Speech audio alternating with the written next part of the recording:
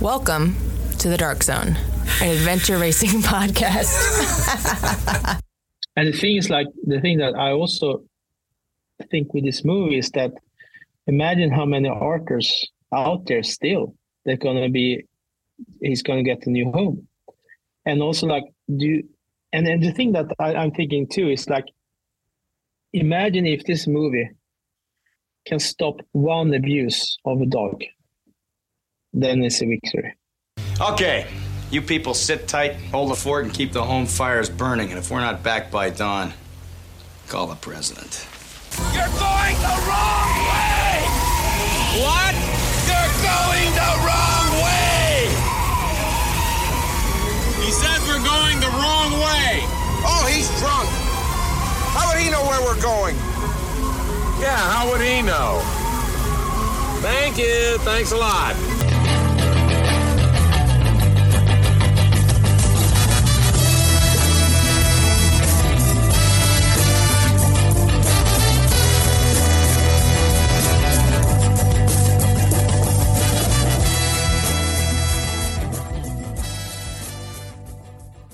Welcome to the Dark Zone. This is your host, Brian Gatens. Episode number 85. That's right, folks, 85. Hard to believe we're closing in on 100. Today's guest is Mikael Lindnord. If you don't know who Mikael is yet, you will know very, very soon, as he is played by Mark Wahlberg in the upcoming movie Arthur the King. In this episode, we go deep on Mikael's adventure racing experience. Arthur, the dog that he rescued while in Ecuador, and of course, the making of the movie Arthur the King, in which he's an executive producer. We were delighted to have Mikael come on the show. This is not the last time we will hear from him, as he loves to talk about adventure racing. We are delighted that you are here. Sit back and relax and enjoy this episode, the longest episode ever of The Dark Zone. Thank you to Jade Eagles from Wealth Garden Financial Services for sponsoring this episode. Jade is a fellow adventure racer who first started in Australia 15 years ago and recently completed the World Championship in South Africa. His other passion is helping individuals and their families establish a positive relationship with money and partnering with his clients to plan for a financially secure future. To learn more about Jade and his financial planning practice, The Wealth Garden, please visit www.thewealthgardenfs.com and drop him a note. That's www.thewealthgardenfs.com. As a listener of The Dark Zone, you know that we support Ascend Athletics. We encourage everyone to head over to ascendathletics.org and check out their new initiative called Invest in Her, an investment in the future of girls in places where access is limited. Ascend Athletics does a great job working with young women in Afghanistan and Pakistan through education, climbing, and other opportunities. We encourage all of our listeners to visit ascendathletics.org and check out Invest in Her. Thank you for being a listener, and thank you for supporting Ascend. And remember, Ascend pays nothing for this sponsorship. We like what they do and are proud to pass along word of their good work. But from a Dark Zone perspective, before Arthur was in your life, you were an adventure racer. Like, you had some serious races, you had some championships. Can you, for the audience, can you walk us through your adventure racing experience and tell us a bit about that? Oh, yes. My career actually started at 1997. And that was the time period that it was the big races was Regaloise and Eco Challenge. And I still remember, because we have this VHI, tapes back in the days. And I remember I saw Eco Challenge, I don't know, maybe 10 times every episodes. And I really loved the sport, just from the start, kind of. And my first race was Åre Extreme Challenge. It's Staffan is the race director there. It's still a race. It was a solo race in Åre, where you go, you paddling, you run, and you bike. And I remember my first race there. It was not a big success. I think I finished maybe 9th or something like that, 1 or 2 hours behind the winner. But I felt like, okay, this is it. This is my sport. And this was actually the first time I really felt that, because I played hockey, picked up the team when I was, I think it was 16, 17 years old. And had a really hard time to find, because I'm an athlete. I trained all my life. I enjoy sports. I always loved the adventure. Always been interesting for me. Especially with orienteering and night orienteering and winter and summer. I really like to be in the outdoors. And it kind of also, but I was not really an early bird. Like, I was not the early talent. So the first, like, you were right around 20 years old then, right? Because you're born in 76.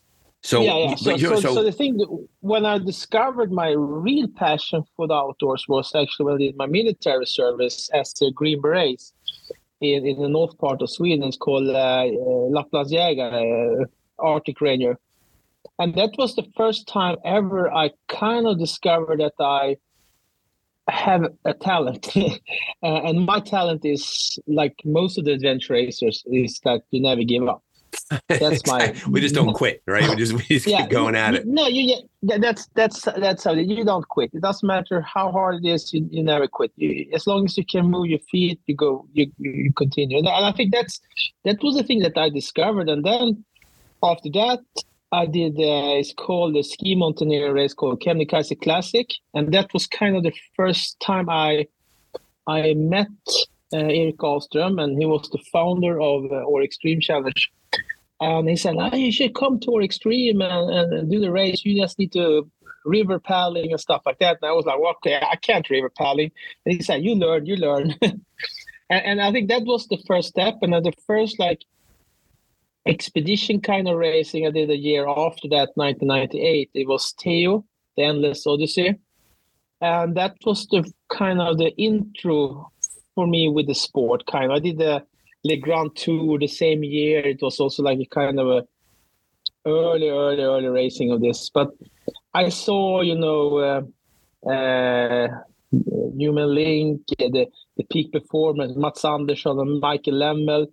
Those guys, they were racing the Eco Challenge and those races. And I was like, wow, I want to do that one day. And that's kind of everything started for me. It started for me like not a dream, but something that could be done if I just fight for it. But I didn't have even if I had sports the whole career, I was not even like, you can't say that I was like a really good athlete. I was okay, but not at the level that I became later. So I tried to get into the sport. I was pretty good to kind of get a little bit to sponsors and also I was also like pretty early in adventure racing as a race director. So we had this first races like 2001, and that was High Coast 600. High Coast 400 was the first race here in my region.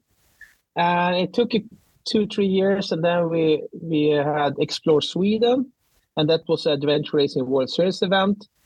And we actually did the airborne expedition race. So we actually flew a big airplane between 3 destinations, and then the racers, and then they had to catch the plane. And it was so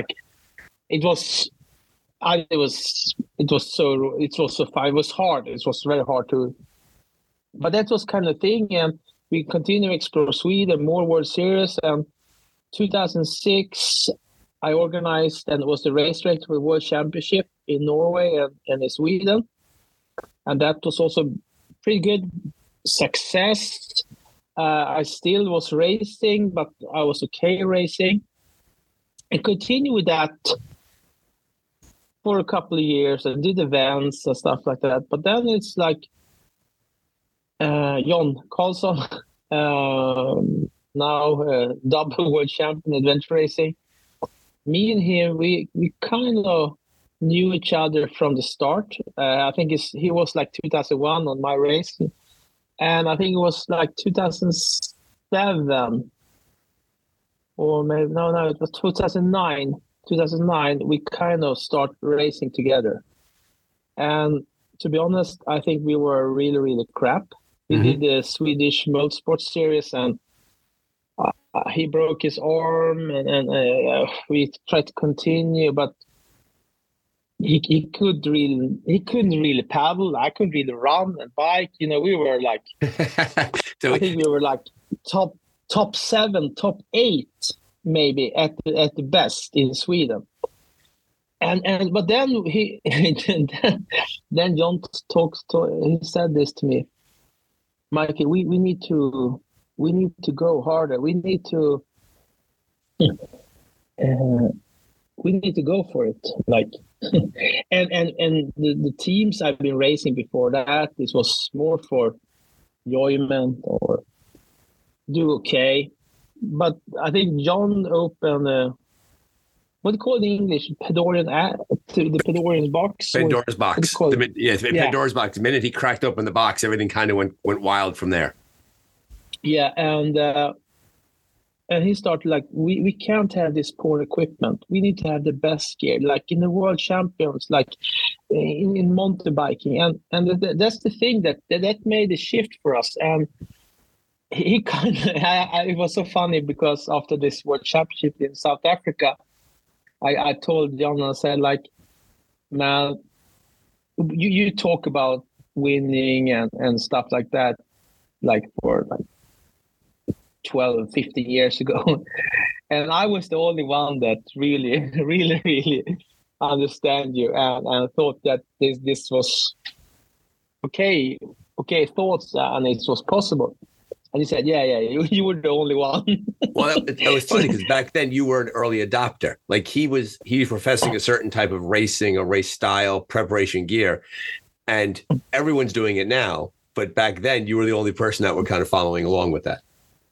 Actually, we kind of did a lot of analyze the best teams and how they did it at that time. And at that time you had, of course, the New Zealand team. You have John Howard, those legends.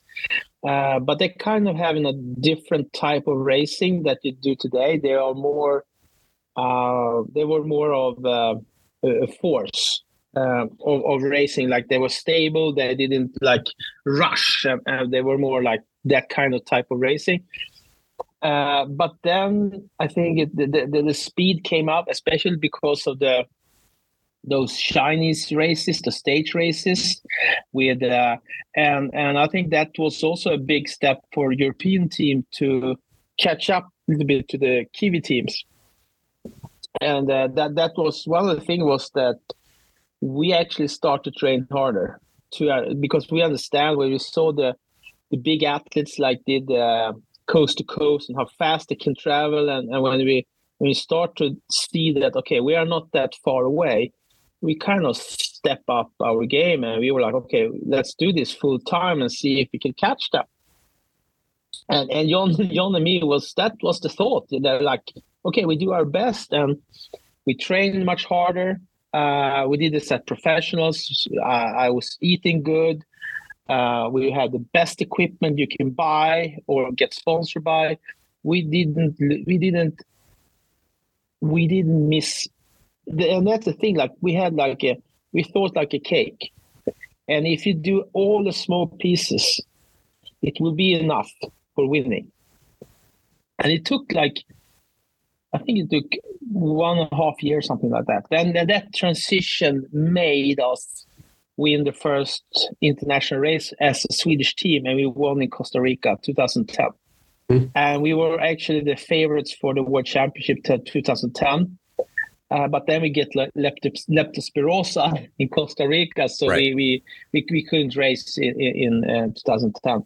But that was the year that we in Sweden make the big breakthrough, and at that year it was a big breakthrough in Sweden because people saw that those guys can win, then we can win, and that was a starting point for a lot of Swedish teams to step up to actually. To believe that they can win. So that was actually a step, and I would say like me and John and I remember we raced together for 5 years, something like that, and we didn't have the navigation that you need to win those races. So 2013, that was the last race together in Costa Rica, the World Championship. and then we split, and he made this adventure race, the Swedish Armed Forces team, 2014, and they started. They were not that good in the beginning, but they took step by step, and now they are the best team in the world. But at that time we were really, really good, and we are still also very, very good friends.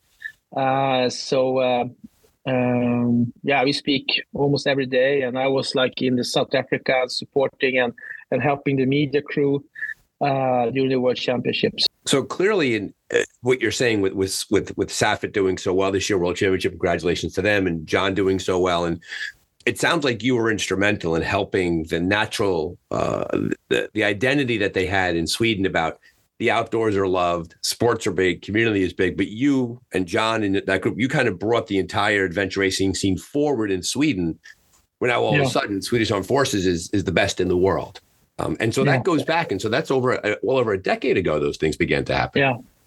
So that was the transition. It was, so that it took almost 10 years, because now even if Avanya with Nathan Favre will come against Safat this year, I would not say that they could beat them. I barely think that. I think it would be a close call, but Safat is very strong, especially for the teams that saw the race, how hard they are with the transitions, like how they force themselves to go out, even if they are freezing cold, and how hard. It was so close. It was like the breaking point, I think it was TA8 when it came from the mountains. Yep.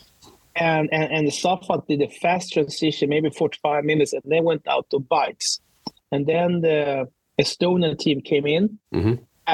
But the thing is, like, they were just 400 or 500 meters away from them. Right. Okay, they had made the transition, but it was just 400 or 500 meters. But the Estonian, they kind of lost the race because they couldn't see them. Right. So if they haven't done that fast transition, because they were really, really sore at that point, but if they don't have done that fast transition, the Estonia will have gained new power, and everything could happen from that point. But that was one of the strategies that Safat have. They are very, very hard to themselves. They fight all the time and do tactical stuff. And I think they have a good navigator. Of course, they have two good navigators now.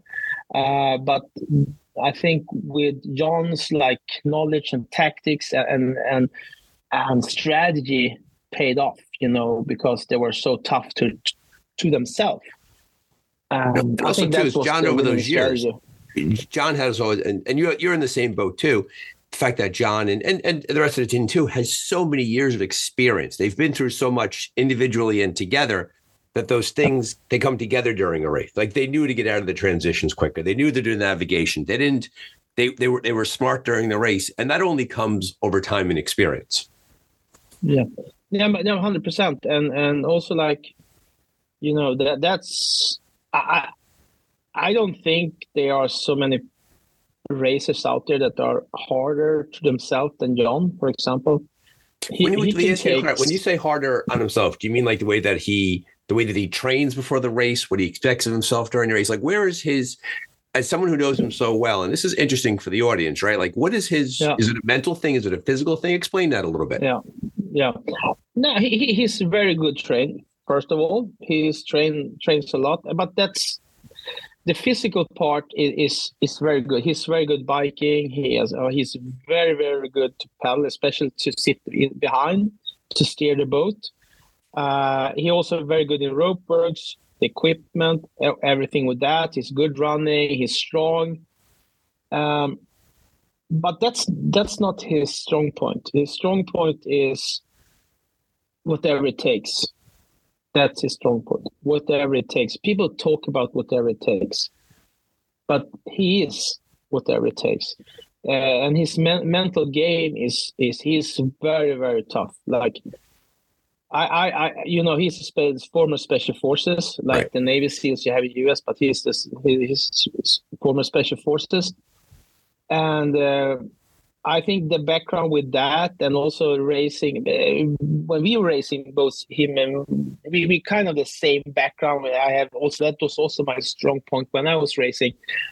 But he kind of take that step, because if he would be racing by himself, I think he could go with even more less sleep, you know. Right. He doesn't need that much sleep, because one of his ideas is that he told me this story. I haven't checked it, so I don't know. But he said, like, it was a YouTube or whatever. It was a competition in New York, and they were putting the hand on the car, and Yes. the last person dropped the hand from the car. And the story for me was that this woman that won it like in 6 days or something like that. So the point with that is that he thinks that you don't need to sleep at all. It's just mental. Yeah, you can push through it. And that's where he come from. So you can't beat him with sleep strategies. You need to beat him other ways. And but he doesn't like drink more Red Bulls or whatever. He doesn't do caffeine and stuff like that. He has strong, and that's the thing. You had kind of, and you know how it's with racing, especially the beginning of your career. You have a lot of sleep monsters, especially in the nighttime. You get very sleepy. But then after a couple of races, you kind of get in a mode that you understand how it feels and how you should protect yourself from that feeling.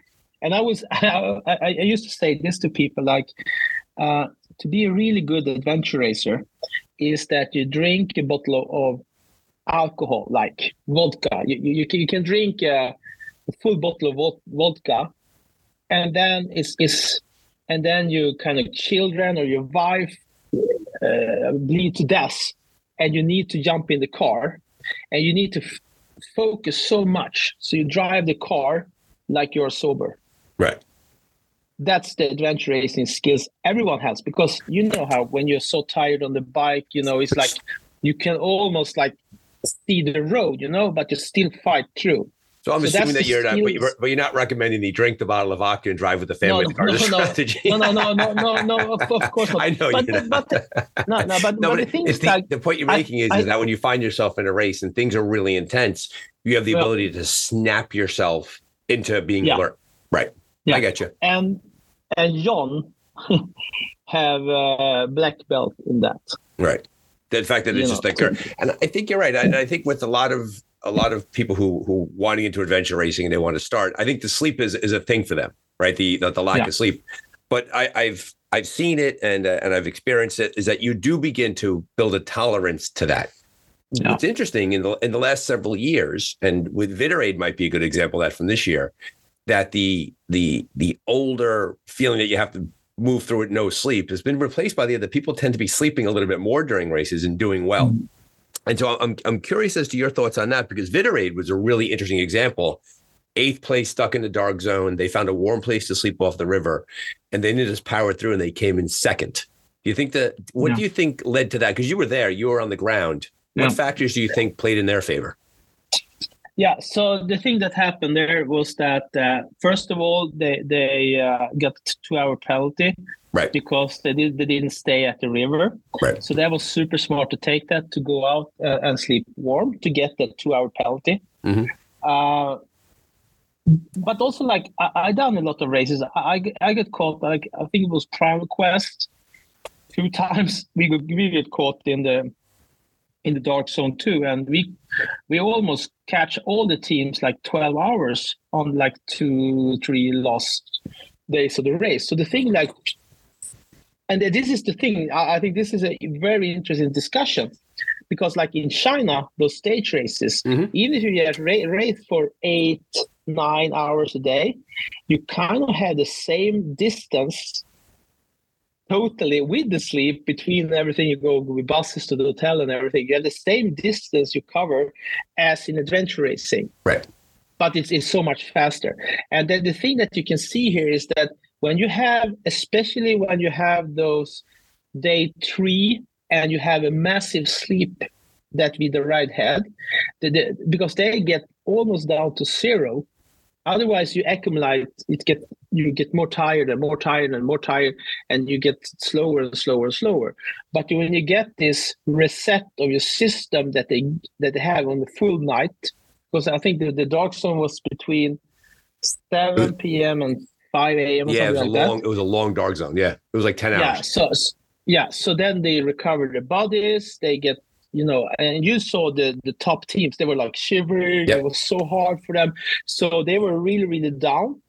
And so that was the thing. They got this dark zone at the time in the race when it counts the most. So I would say, like, if you have hard time and you're not like tough like Safat with the sleep, that could actually be a strategy that you do for real. Like you go fight, and then you take a massive sleep. The problem with that is that if a dark zone or something happened with the weather or stuff like that, you can maybe be too far behind and you can't catch them. So the thing, and at this point, they couldn't really catch Safat because they were too in front. But for next year, I can pinpoint a couple of teams that are really, really going to fight for the victory in Ecuador. Yes, and I would say even if Safat have won now and they're my friends, I would not put them as favorite. I would put Vida Ride and also 2 or 3 Ecuadorian teams, because their home turf is high altitude, and I raced in high altitude. It's a different ballpark. Different animal altogether. Yeah. So it's so hard, and especially with the maps and how you navigate, because the problem is that if you do a wrong turn in Ecuador, it takes hours to get back en route, and we actually did that when I met Arthur.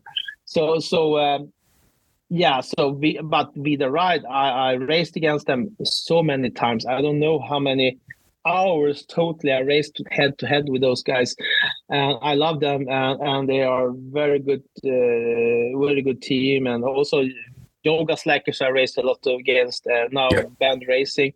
I really like them. And you can see that they have like 2 teams that are really going for it. So you get the French team. You got 400. Right? Yeah, 400 is also very, very good, especially when it's much at the altitude, up and down. And you can see, like, the Swedish team, they're a little bit more bigger, and it's not better when you go high altitude. So that also make an effect. Yeah, I had a chance to go. I raced down in Ecuador in 2021. I did Santiago's race, and you're right about that the elevation is incredible. You're at 14,000 feet. And unless you have a lot of time to spend there in advance, you really don't acclimatize. And you and I both know sometimes you just don't acclimatize. There are some people who just struggle more at elevation. I think you're absolutely right that the energy coming out of the World Championships being in South Africa, and credit goes to Stefan Muller and Heidi for what a race that they put on there. And knowing what a good reputation Santiago has in Ecuador, it's going to be, once again, World Champs is lining up to be another great race. And to your point, Swedish Armed Forces coming off the victory, they're going to have their hands full. There's going to be 7 to 10 teams that show up down there they're going to fight for the win, in a completely different geographic setting. I wouldn't say 7 to 10, but I would definitely say 5. It also depends if Chris Fourn can get a competitive team. I think that could, because Chris Fourn is an animal. Like, what a navigator. And also he's very strong, and you can also see how when you have a team that are not on his physical level or very, very hard to take the punishment, like Nathan Fave, it's not so many people that can race with him because he's so strong. His V2 max are massive, and he can carry so much load, and he goes so fast, and it's so easy to get burnout, like's happened this year in this race. So, but if Chris Fourn have a really, really good team,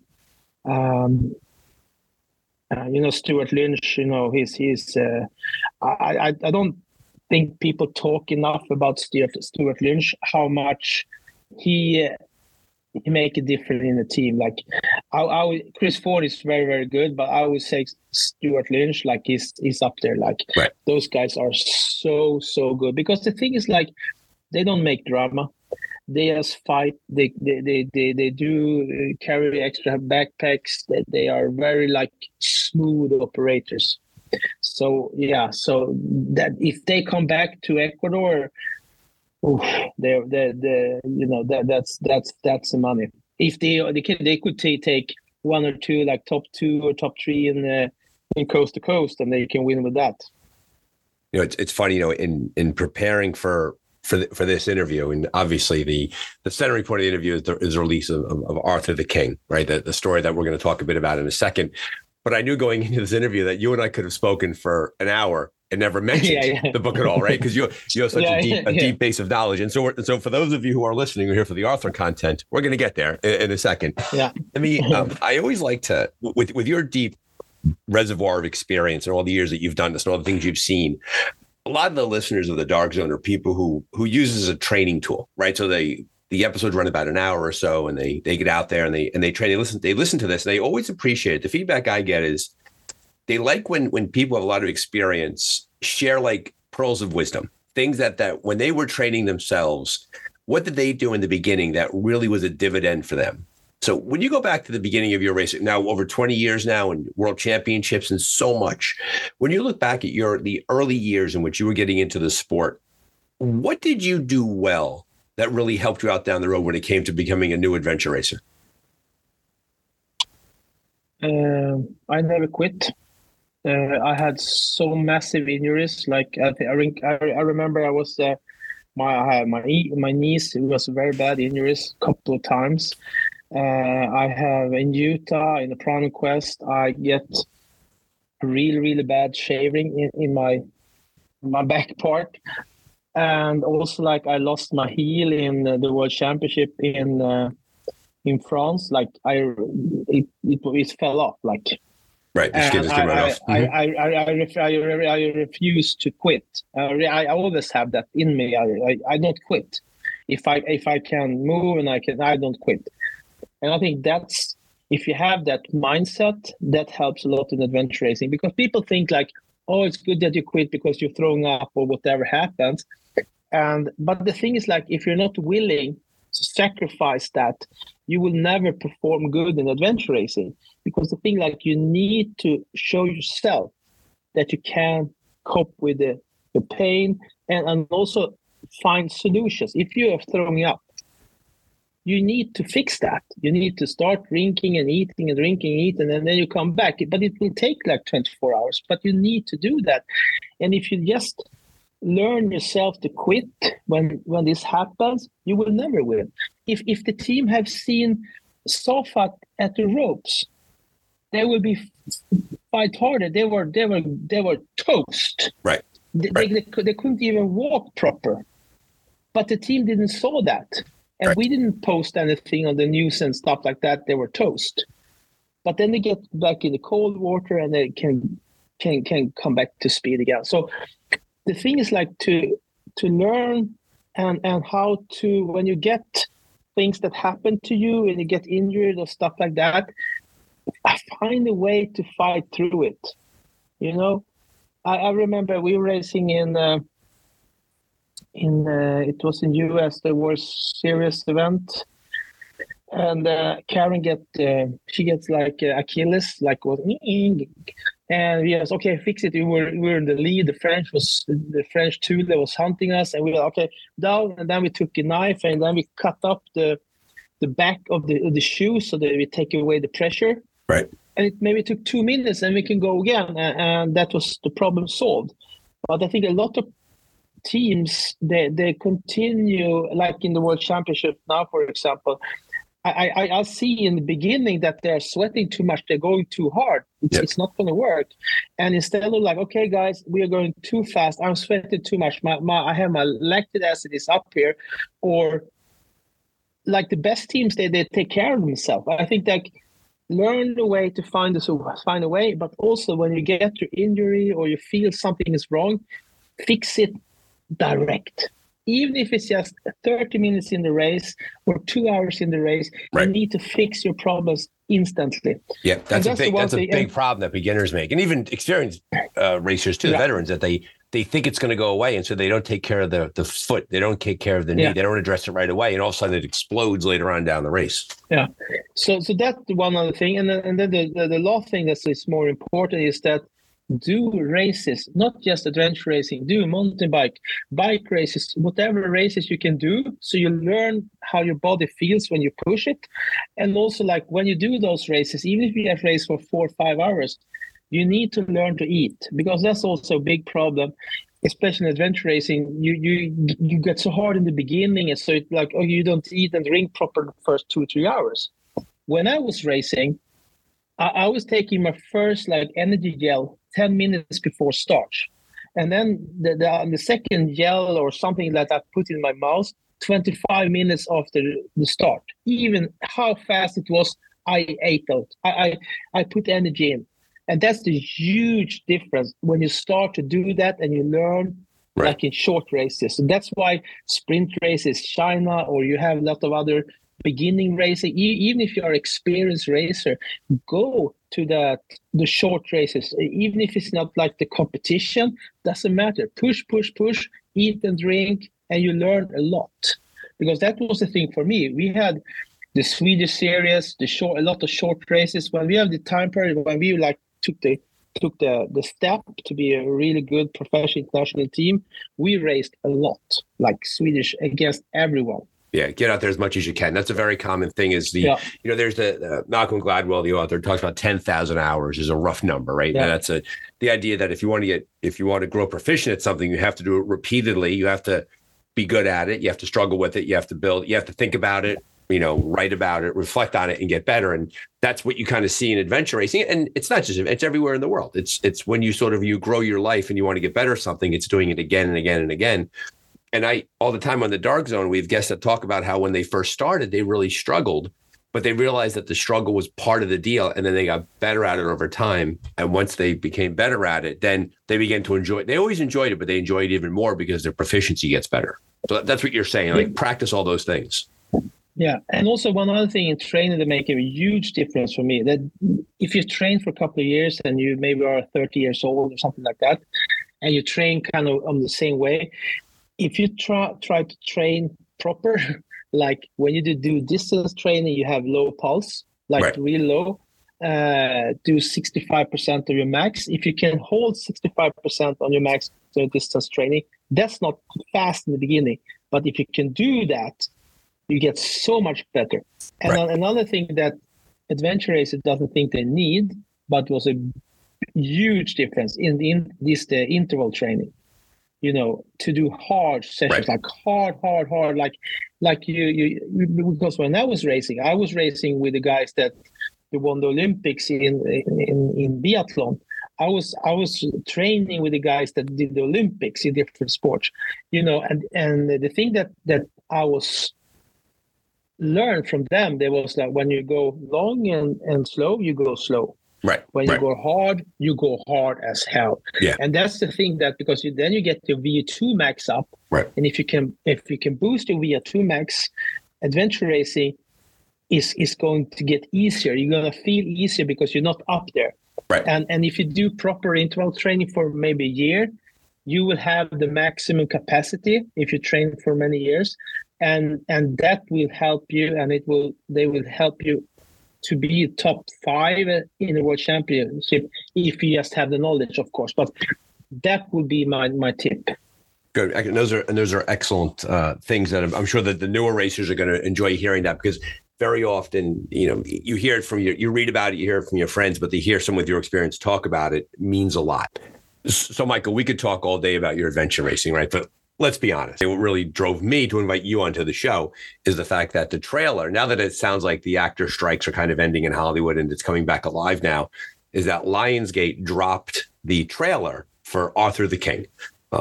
And for those of you who are listening who don't quite know the story, in 2014, when Michael was racing in Ecuador in the World Championships, his team picked up a canine companion who raced alongside the team for most of the race, and then the story takes off from there. Michael, how has it been to have such an important life event for you that was so big in your life to be translated into a script and then there'd be actors in a movie. What's it been like for you to kind of live through this whole experience? Sometimes I wonder that myself. And to be honest, like, even if I'm very strategic and I'm adventurous, I know what to do and stuff like that.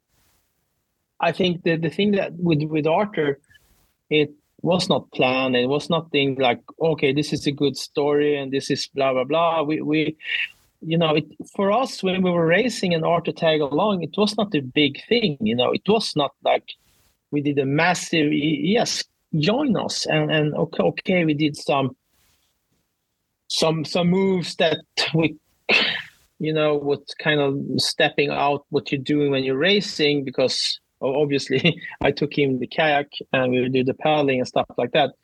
But besides that, we had at that point when he was joining, it was not a sacrifice for us. Like, okay, well, we have to carry the dog around. That was not the thing. Yeah, he was just there. So that's the thing. When we came to this transition area, this was the second last transition area, and we had kind of not given up, but almost. And remember the American team Techno?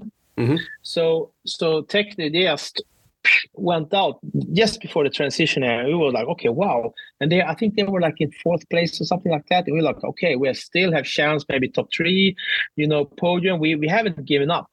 So when we came into this transition area with our bikes, I still remember, like, you know how it is after a while, you have half the bike box is full with gear and trash. So I just pull my bike in like really squeeze it in, right, because I was like in a hurry. And this race we were supposed to take out, I think it was like 6 or 8 hours mandatory sleep. So we had 2 hours left. So we knew that, okay, 2 hours, we had 2 hours here. But I was like, okay, because that was one of my things when I was racing. I always knew how long we had left to the finish, give it take for a couple of hours. So we knew that, okay, we only have like 2.5 days to the finish. So we were like eating and fix my gear, and I was changing, and okay, we're doing for this massive jungle trekking everyone was warning for and stuff like that. So we were like, okay, prep for this.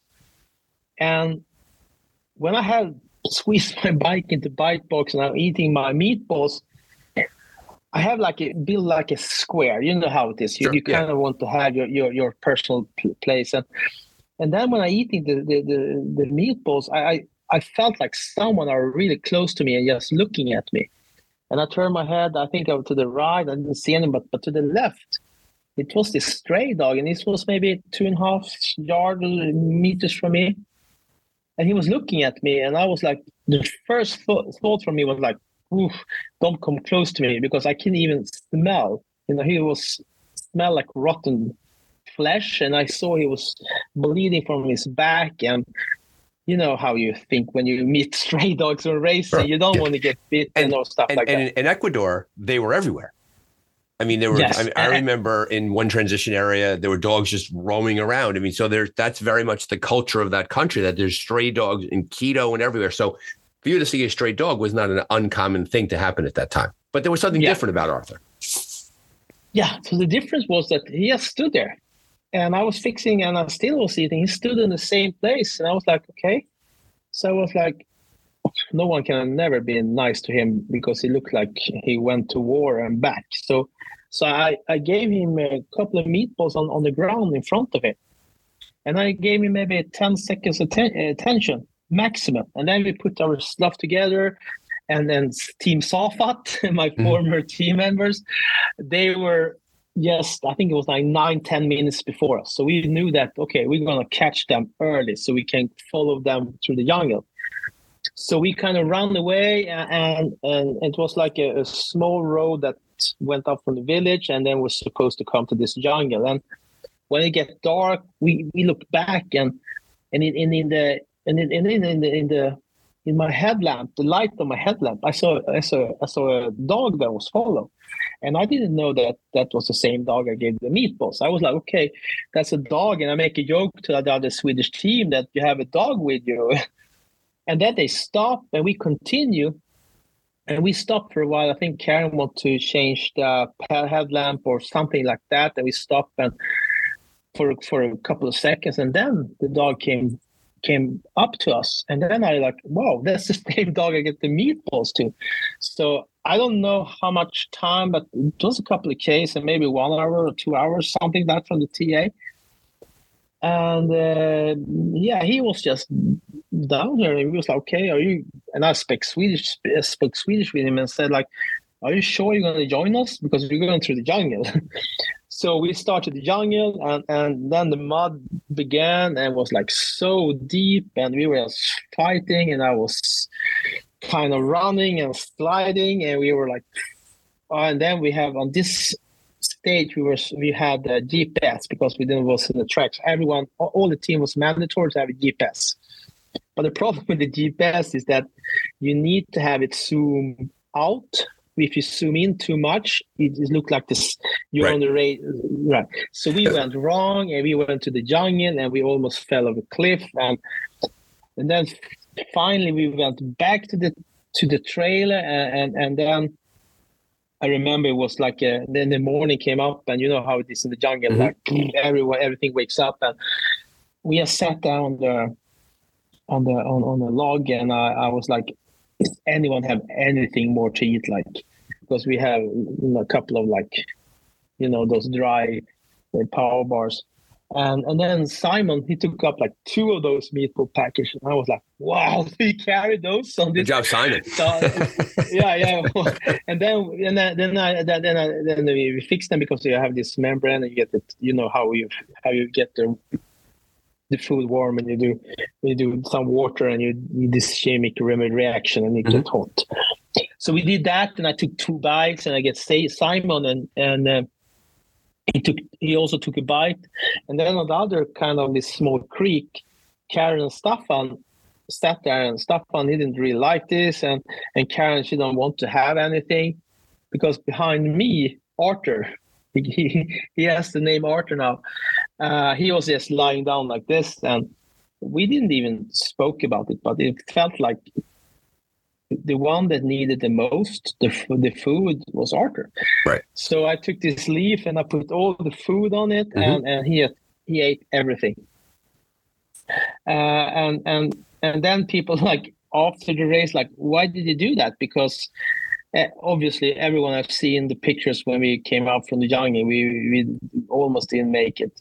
So, but it felt like he needed the most, and he became kind of fifth team member, because in the jungle, especially when you do adventure racing, you get very close to your team members, and you also get like, and then Arthur, he became one of us, and he showed us some way sometimes, and so we kind of, okay, you know how it is, you always give the food and the drinks to the one that needed the most.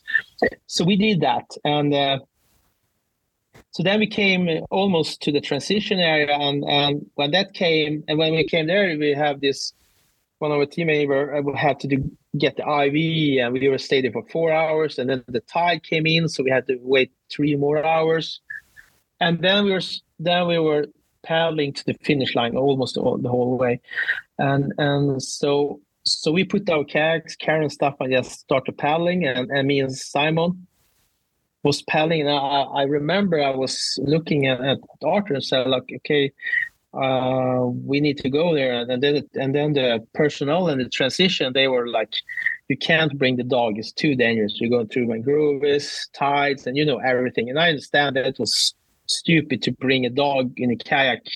You know those plastic, they are not that big either.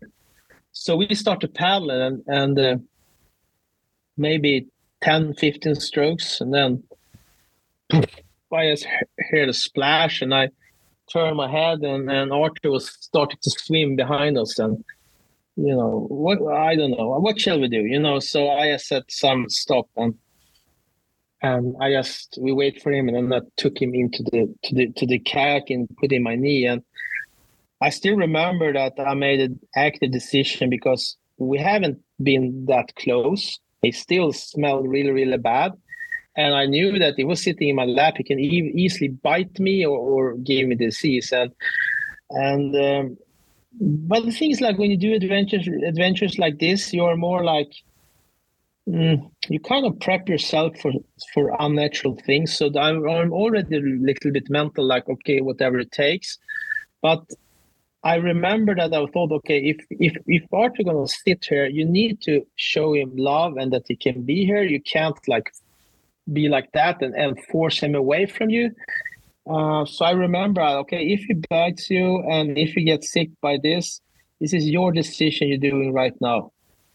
And now it feels like easy, but it was not easy at that time. But and then we asked Paller, and he jumped in the water. We came to this, and we had to stop and put him in our lap again. And we were almost finished with the paddling. We paddled through this village, and then Arthur jumped into the water and ran into the village. And I was like, okay, this was maybe his end station. and then we just continued paddling. And this village was pretty couple of kilometers, I think. And then we almost like left the village. And I was like, okay, maybe, yeah, okay, he's gone. This was his end destination. But then we just saw him in the corner, and he was like, coming running, jump into the water in front of the kayaks, and like, okay, you can take me up again. so I took him up again in the kayak, and then we finished, and the last couple of Ks, we just walk on the street to the finish line together. And now this was the World Championship, obviously, so it was a lot of media and Facebook, and this was those early viral success when you get the story out. So we didn't know that. We didn't know this, but when we were out there, it was a story. It was out there with pictures of Arthur, and that Arthur had followed us to the race. So there was like everyone kind of knew it when we reached the finish line. No, let me, if I may, can I read to you a passage from the book? Yes. So this goes back to the scene in which you're going through the jungle together, and the meatball bags and the food. I looked back at the dog. He was lying there quietly, as if the only thing in his world that mattered was to be there sitting on the ground by my side. He must have smelled food. He must have been aware that we were sitting about and going to eat something, but he didn't fuss. He didn't beg. He just lay there quietly, every now and then looking up, just to make sure that we were still there. I looked down at him again. He couldn't be thirsty. Then after he'd gulped down half the river so noisily, and it was unlikely he was expected back home anywhere anytime soon for his tea. I began to think that maybe he was on his own, and maybe he was in exactly as much trouble as I thought he was when I first saw him. Yes, Karen's voice interrupted me. Yes, I said, this fellow's nearly had it, but we could help him. What do you think, everyone? My team, my mates, all nodded. I stood up, and in the midst of all the worry about our time, about our route, I thought for a moment about what a real team decision is. It might be which route to take, when to sleep, when to carry or be carried. But sometimes it's a completely different sort of team decision. This was ours. I thought as I got up and went into the jungle. Our decision was to give to somebody something that they needed more than we did. In the beginning of our interview, you talked about the go nature of racing, and that you're strong and you go forward and you go through whatever obstacles in your way. And then in that moment in the race, in that moment in your team experience and in your lives, that was put to the side. It feels like so quickly and so easily. Talk a bit about that. Why was that such an easy decision for the team to make? To be honest, it was not easy, and it was never easy. And the thing is, like, when you read the book, it's more like thoughts like that. But we had raced for like 4 or 5 days now, so we don't talk so much about it. More like when you read the book, you're trying to explain the situation and stuff like that. But and to be honest, like I don't. I think like all the adventure racers out there that are listening to this show and read the book would have done the same thing. This is where we come from. This is what we do. And I remember times during my career like we did the primal quest, and we were running out of water, and we just had the shade. We were like sitting on second place, and we're sitting there without any water, and the team is passing us, and I asked like Richard, like, do you have any water? And he has on his, the water bottle on his chest. He has like maybe this left, and he gave everything to me. And everyone was exhausted with no water, nothing. But he gave away his last water, and we were competitors, like. Mm-hmm. And I think so. The thing that I'm kind of thinking, the way I'm trying to think is like when you do racing, adventure racing, even if the world championship, and if someone is in need, you can see like that happened in Alaska a couple years ago with yoga slackers. Yes. When they just okay, everything happened. Okay, one fell in the crevasses in the glacier. Yeah, Jason fell in the ground. Yep. Yeah, and that's the thing. Like you in adventure racing community, of course you want to win, but you don't win on the cost on other on their members backs. in other teams. Right. And that's also happened like later that stage. Even it was when we had to carry one of our team members. One Ecuadorian team passed, and they saw that we were so bad, and we didn't really speak English, and they can't speak English either. But he has stopped and grabbed in his backpack, and then he took out like a full half liter of Gatorade and gave it to us. This is like we're racing top 5 here in the World Championship, and they stop and give us the Gatorade. And I think that's the soul of this sport. And so when you have that in mind, then it make more sense that we did what we did with Arthur. Right, because he had been with you for a while. Right. Yeah, and all the teams that I raced against and with, even if there were rivers and whatever people around it, I knew that if I would be in trouble, they would help me. Right. And I will help them. Yeah. And that was there, and that's clearly that's what you all transferred to Arthur. A byproduct of doing an expedition level race is that when the race starts, your world becomes very small. It's you, it's your teammates, it's the maps, and it's the course. So here you are, you're racing in Ecuador. Arthur's coming along with you, the feeding the meatballs, taking care of him, getting him in the boat, finishing with him. What was the shock like for you to walk off the course, this self-contained course of just like your life being very small with the dog, and all of a sudden the whole world is paying attention to you? It must have been, you're tired enough as it is coming off the race. That must have been something else. Yeah, and to be honest, I have no idea what to do.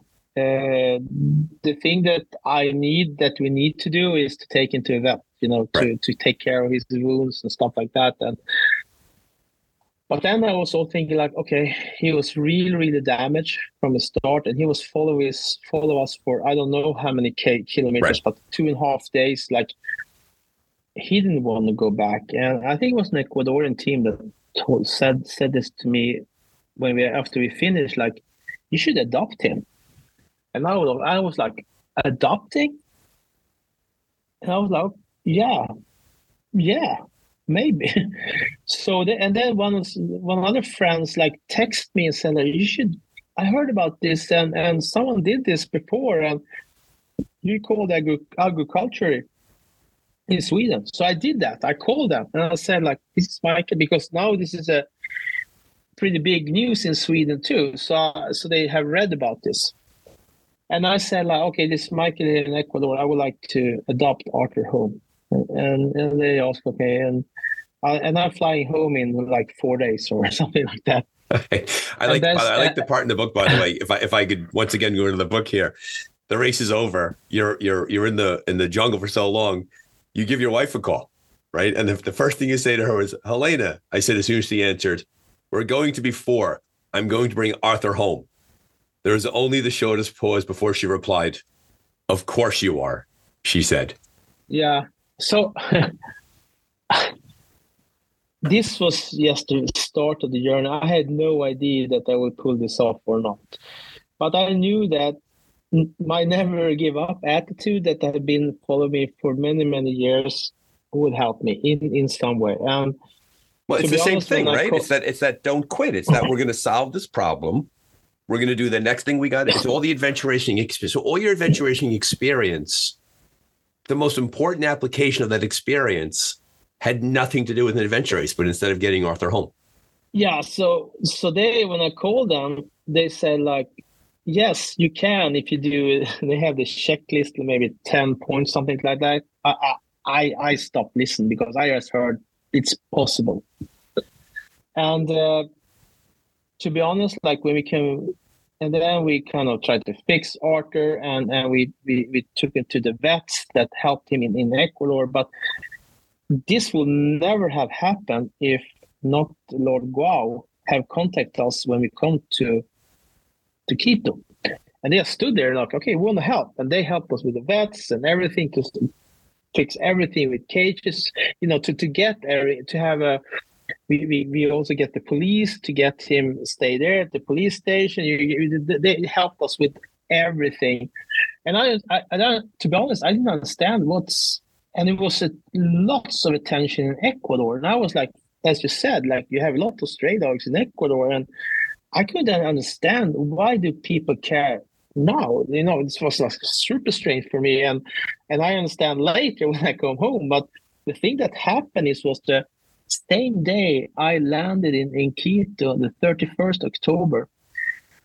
Two organizations they put in a new proposal called LOBA law, and this LOBA law was a new law that gave the dogs and all the animals the same rights you have in US and Sweden.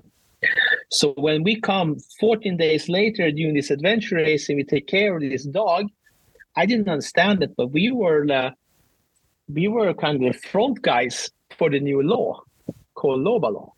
So that's why it was so much interest in Ecuador that, okay, these people from Sweden, they care about our dogs, but we don't do it by ourselves. And I think that's the thing that, everything happened. And this is going to be my call for the 4 years that was coming. So we started Arctic Foundation, and the Arctic Foundation's major goal was to support the LOBA law. And It went through April 2018. And that I'm very proud of. And so from that simple act in the jungle, right, taking care of Arthur, all this goodness has flown from there, the story, and obviously, Hollywood loves a good story. So what's the experience been like having your personal experience be translated onto the big screen?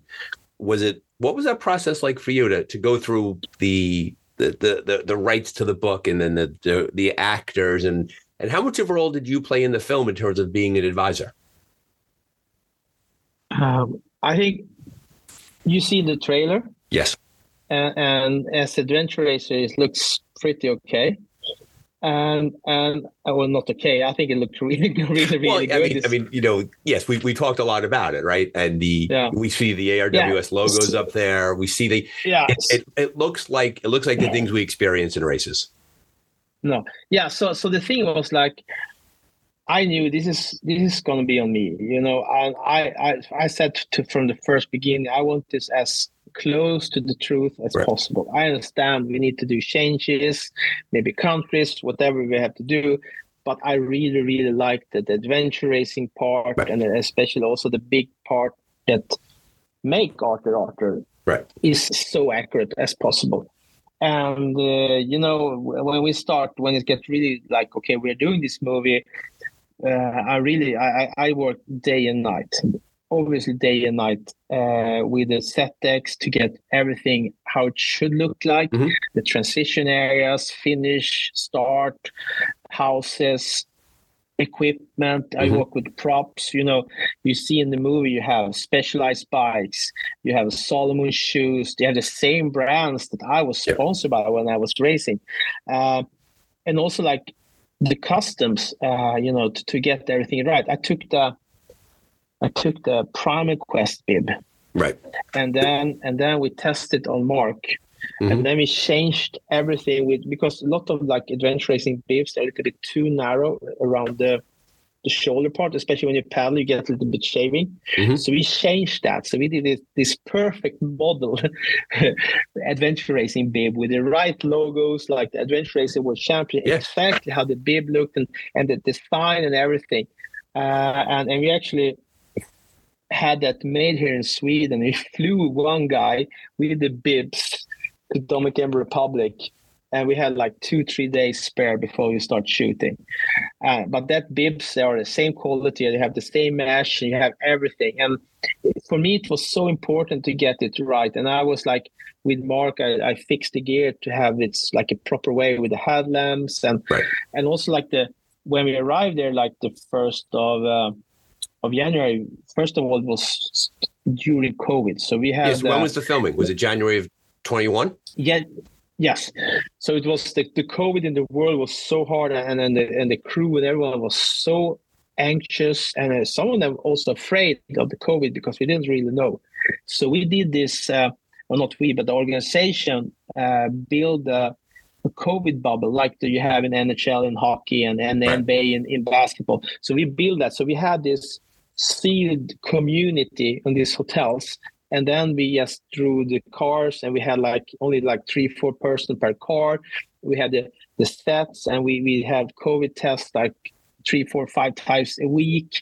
And if someone gets something, you take them away. So it was a huge stress to get everything right. But during this time period, especially the first month, I also know that, okay, if you want to get this really, really accurate, we need also have to get the actors and the stunts and all those guys to do this proper, to look good. So I don't know how many hours we spend paddling, to learn all the actors to paddle correct, because it's so easy to see if you don't have a good technique.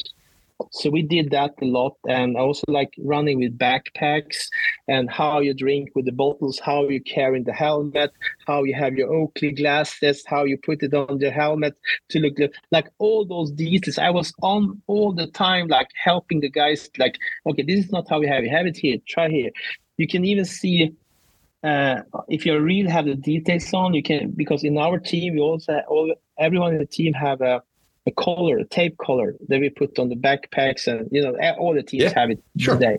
You can see like Mark have a red tape like I had, so all those details. We even have the packs. When we did racing, a lot of the top teams they pack the food in 6-hour bags, and then you can put it in the bags like in the transition. Interchangeable. We had so we had the bags for that with the right things, like with a Red Bull or protein shake, bars, some candy, some food. We had all the details was like top on everything.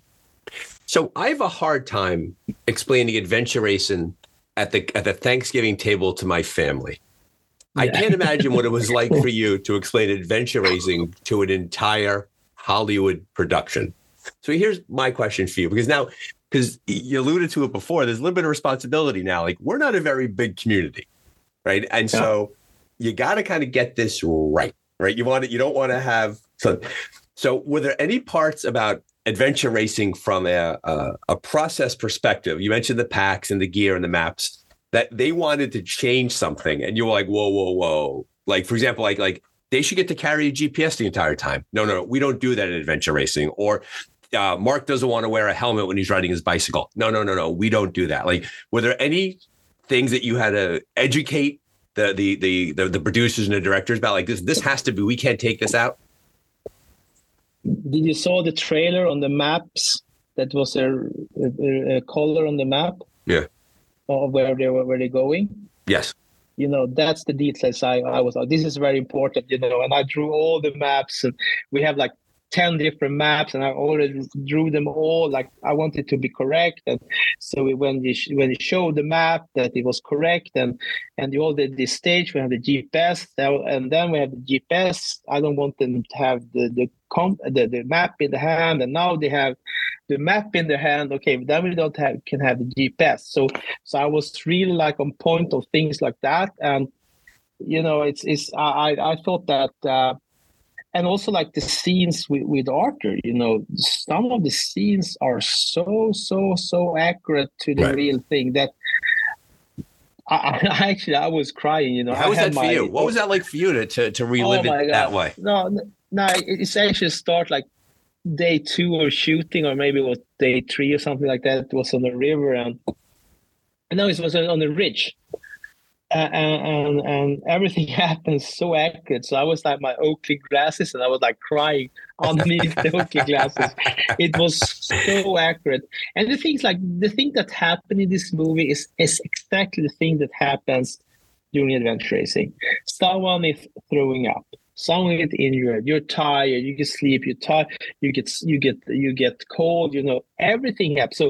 So for adventure racer, it's so accurate. Some things you will find, maybe that's not correct, but that's very, very little. We have to recognize the fact too that this is it's a Hollywood production, and every single true story that is adapted for a mass audience, there's always a change inside that production, and people may carry on about it on the message boards, and I'm telling the world now in advance, don't do that.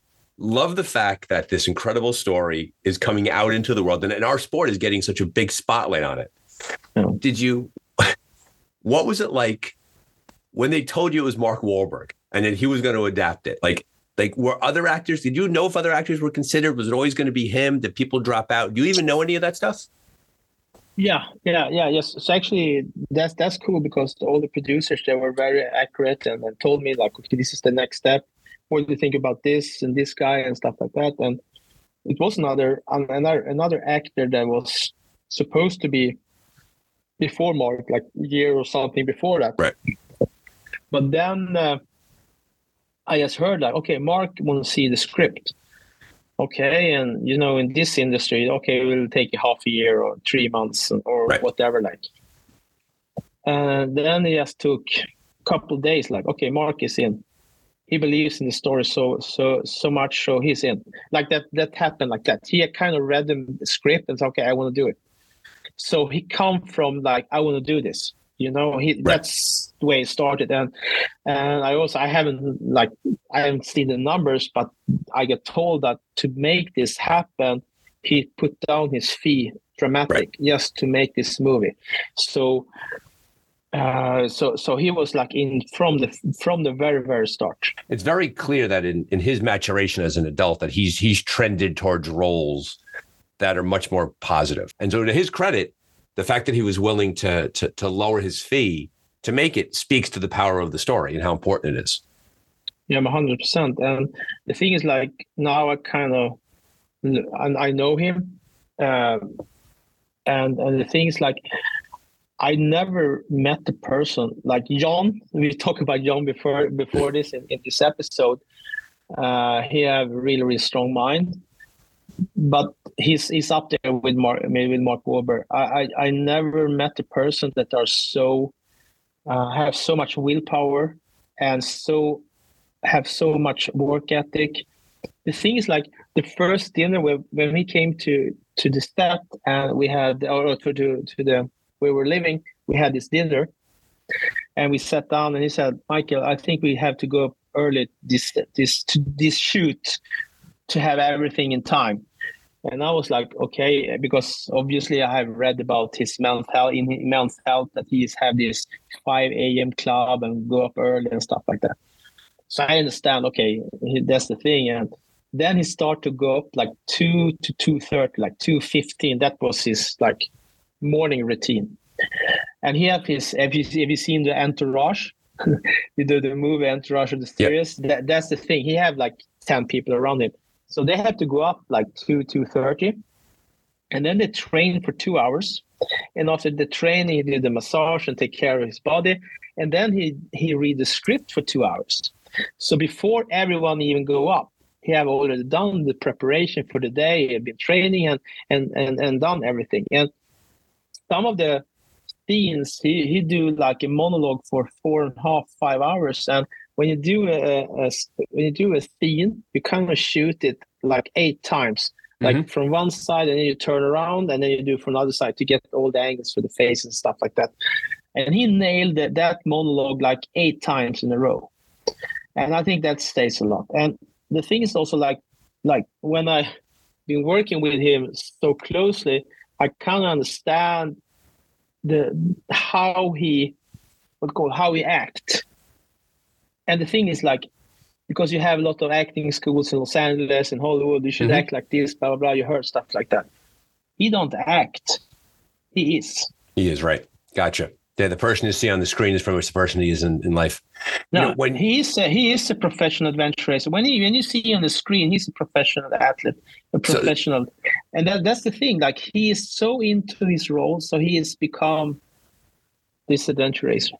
So when from time to time when they make movies, like when they filmed Platoon, Oliver Stone took the actors out and they went to boot camp, right? And when baseball movies, they go to spring training.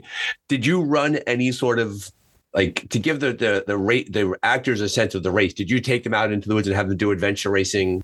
No. We not did that boot camp thing, but we trained a lot before the weeks, like almost a month before, to make them paddling and everything like that. But also, you should know one thing with Mark is a super athletic. He's trained every day, couple of hours, and his physical status. I think he's like 50 years old now, or 51, something like that, and he's like 21. So that's the thing, and also, like, when you do a movie like this, you don't try to suffer more and make it harder than it is. Right. Because it is pretty tough to be an actor, even if it looks soft. Because that was one of the things that when I was in this movie and made this movie, I didn't understand how hard job it was. Because I'm from Sweden, you talk about Hollywood, you see the red carpet, you think, oh, that's cool, it's soft. But those guys, they were hard-working people, hard-working, like unbelievable mornings, so early, all the night, barely sleep, go back at it, and really, really hard. And, and I think, like, to be honest, I think Mark, he set the tone for the whole shoot. Like, he was working hardest, and grew up, and he kind of motivated all the others, and I tried to do that too, of course, to step up to the plate. And I think that's the combination that's why we have a movie on this level. And clearly the point you're making there is that the person whose name sits above the title sets the tone for the entire production, right? And so therefore he was there, and you always hear nightmare stories about how these shoots just go terrible, right? The stars can't be found, they're not preparing, and clearly. One thing that Mark did coming onto the set was that right away he made certain that there was a certain tone that was set, that he recognized that he had a commitment to everybody else. And there's a bit of a Venn diagram of how adventure racing team works, and movie production works, how we live our lives. It all kind of comes together. Michael, you've been very generous with your time, and I appreciate it. For those who are listening right now, it's 9:30 at night in Sweden, where Michael's coming from, and I am so grateful that he was willing to do this for the Dark Zone. As we wrap up this episode here, and I think I'm going to come back and get you back on again after the movie comes out. We could chat a bit more about the movie. I want to be thoughtful about the plot and about what happens in the movie, so we're not going to talk a whole lot else about that. But in closing, as you sort of reflect on this entire experience, right, and you've lived inside this world now for close to 10 years, and I think what makes this conversation a bit different than other conversations is that at your core, you're an adventure racer. And here you are talking to your community, and you spend so much time translating adventure racing to the rest of the world. You don't have to do that here, because the people that are listening are in the same tribe as you. They're in the same group as you. What do you want to leave as your closing thoughts about the book and about the movie and about your own experience as we finish up the episode? Yeah, first of all, like I feel the love from the sport. It was a great honor to be Hall of Fame. Now in South Africa, and I really feel the support that because that was one of the things that I was really worried about. Like, okay, I'm doing this.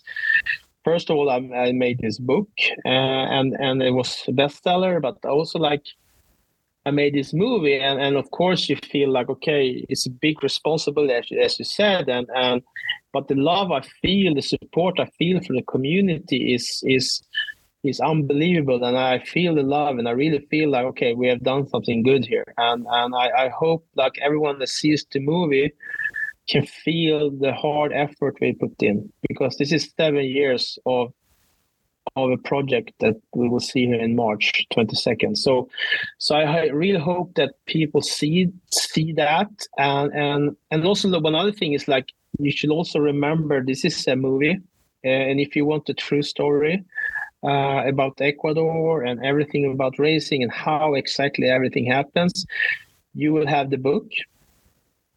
And so that's the thing. Like this is also Hollywood, and it's made everything, and we tried everything we can to make it, as good as it gets. Especially like, just to give an example, if they're running, I knew, because I know the script, and I've been racing by myself. I tried to help the actors to run at the right speed, because in adventure racing, if you start on a running, you run pretty fast. Right. But day 5, you run in a different way. So actually, I trained the actors to run with a backpack day 5. So that's the level of the details we really, really try to set. So you will find stuff, okay, that was not the best strokes in the paddling and stuff like that, but that's small details. But the big picture, and especially the transitioners and everything they build up, it was like adventure racing in the Olympics. That's how it looks. And one of the things, like, you can see it in the trailer, but there are a couple of stunts that are so cool, that really, really put everything on the seats, like, and Simon, the director, the passion he have to nail everything is unbelievable, and all the crew members. I remember we would have this drone shooting with red camera, like, and then I saw the guy that hold the zoom thing, mm-hmm. and I saw on his backpack, so it was like Black Hawk Down. So I said to him, because Black Hawk Down is one of my favorite movies, were you working on Black Hawk Down?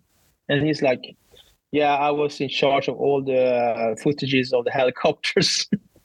so that's the level of this crew. The guys that do the sound is the guy that make the big movies the last 10 years. Like, the crew is insane.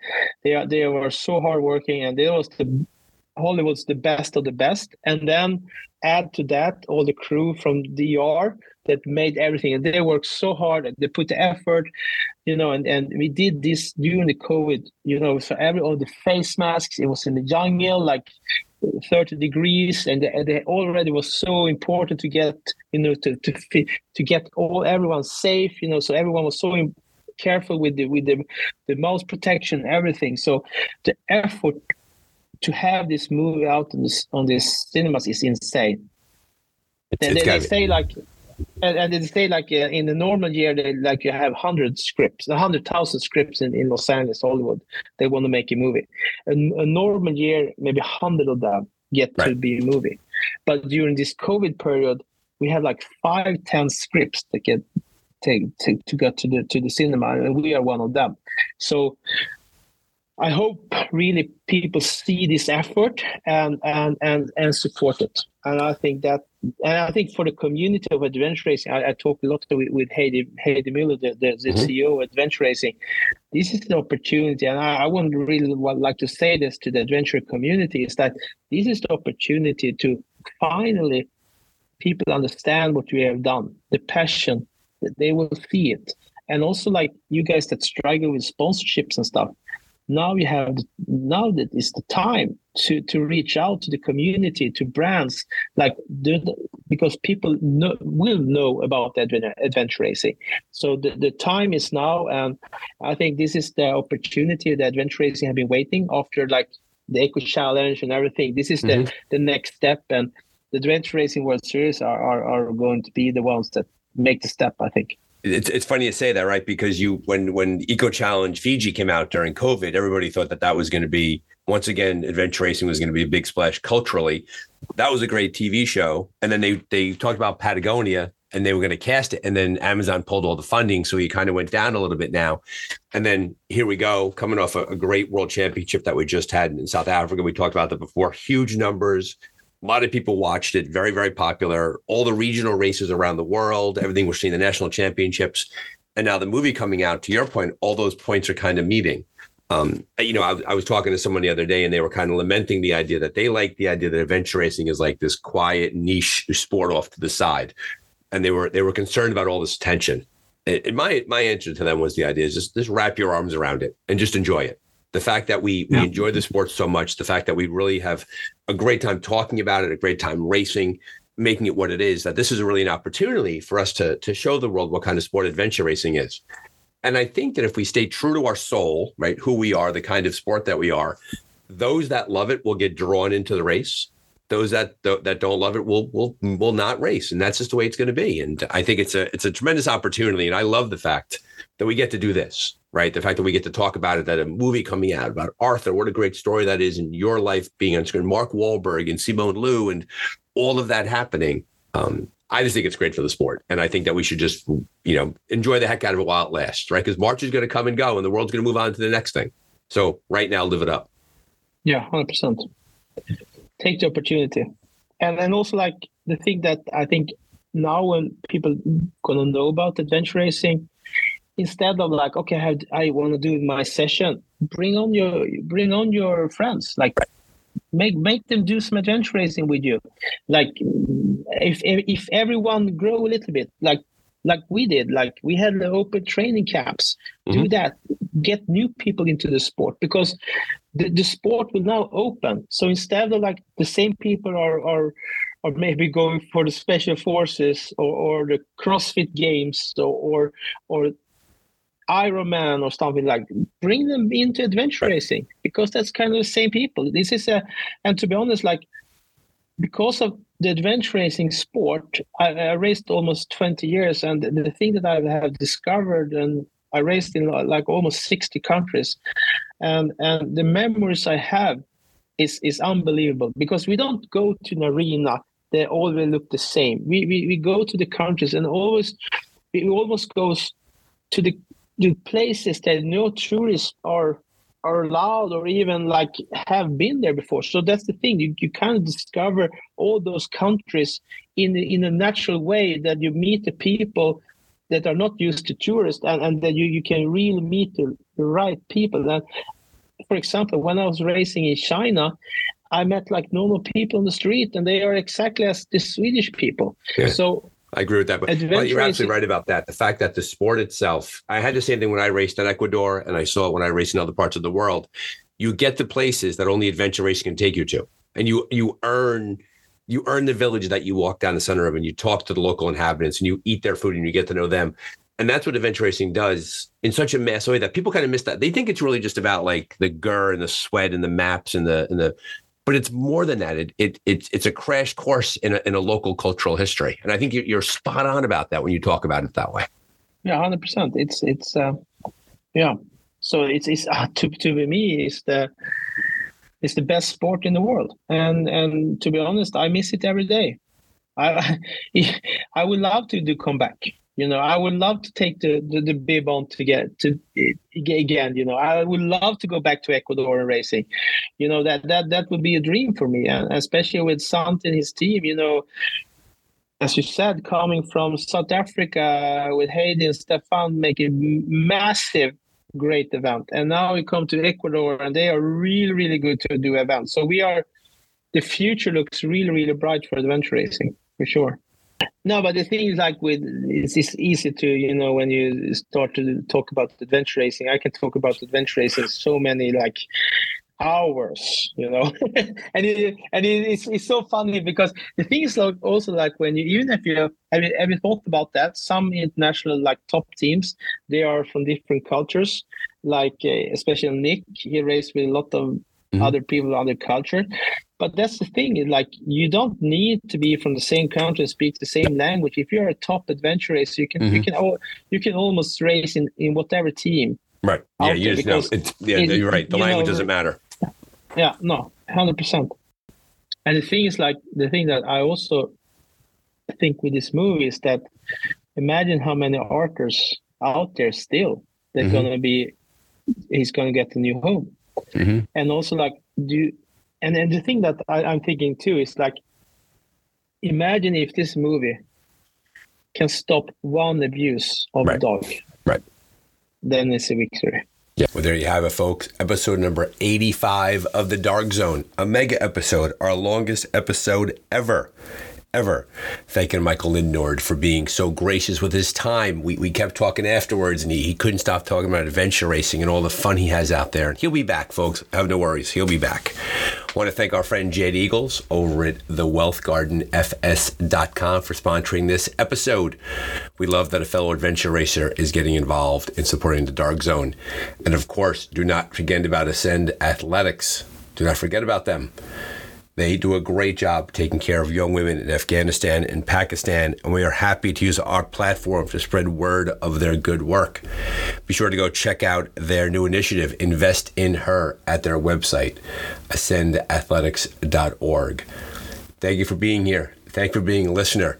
We're closing in on late fall, winter here in the Northern Hemisphere. A lot of training going on, a lot of preparation for next year, a lot of great races on the way. And we hope that you are making good use of this time for your training and your listening and being part of our adventure racing community. Thank you for all that you do for the sport, and thank you for being here. Keep training and be safe.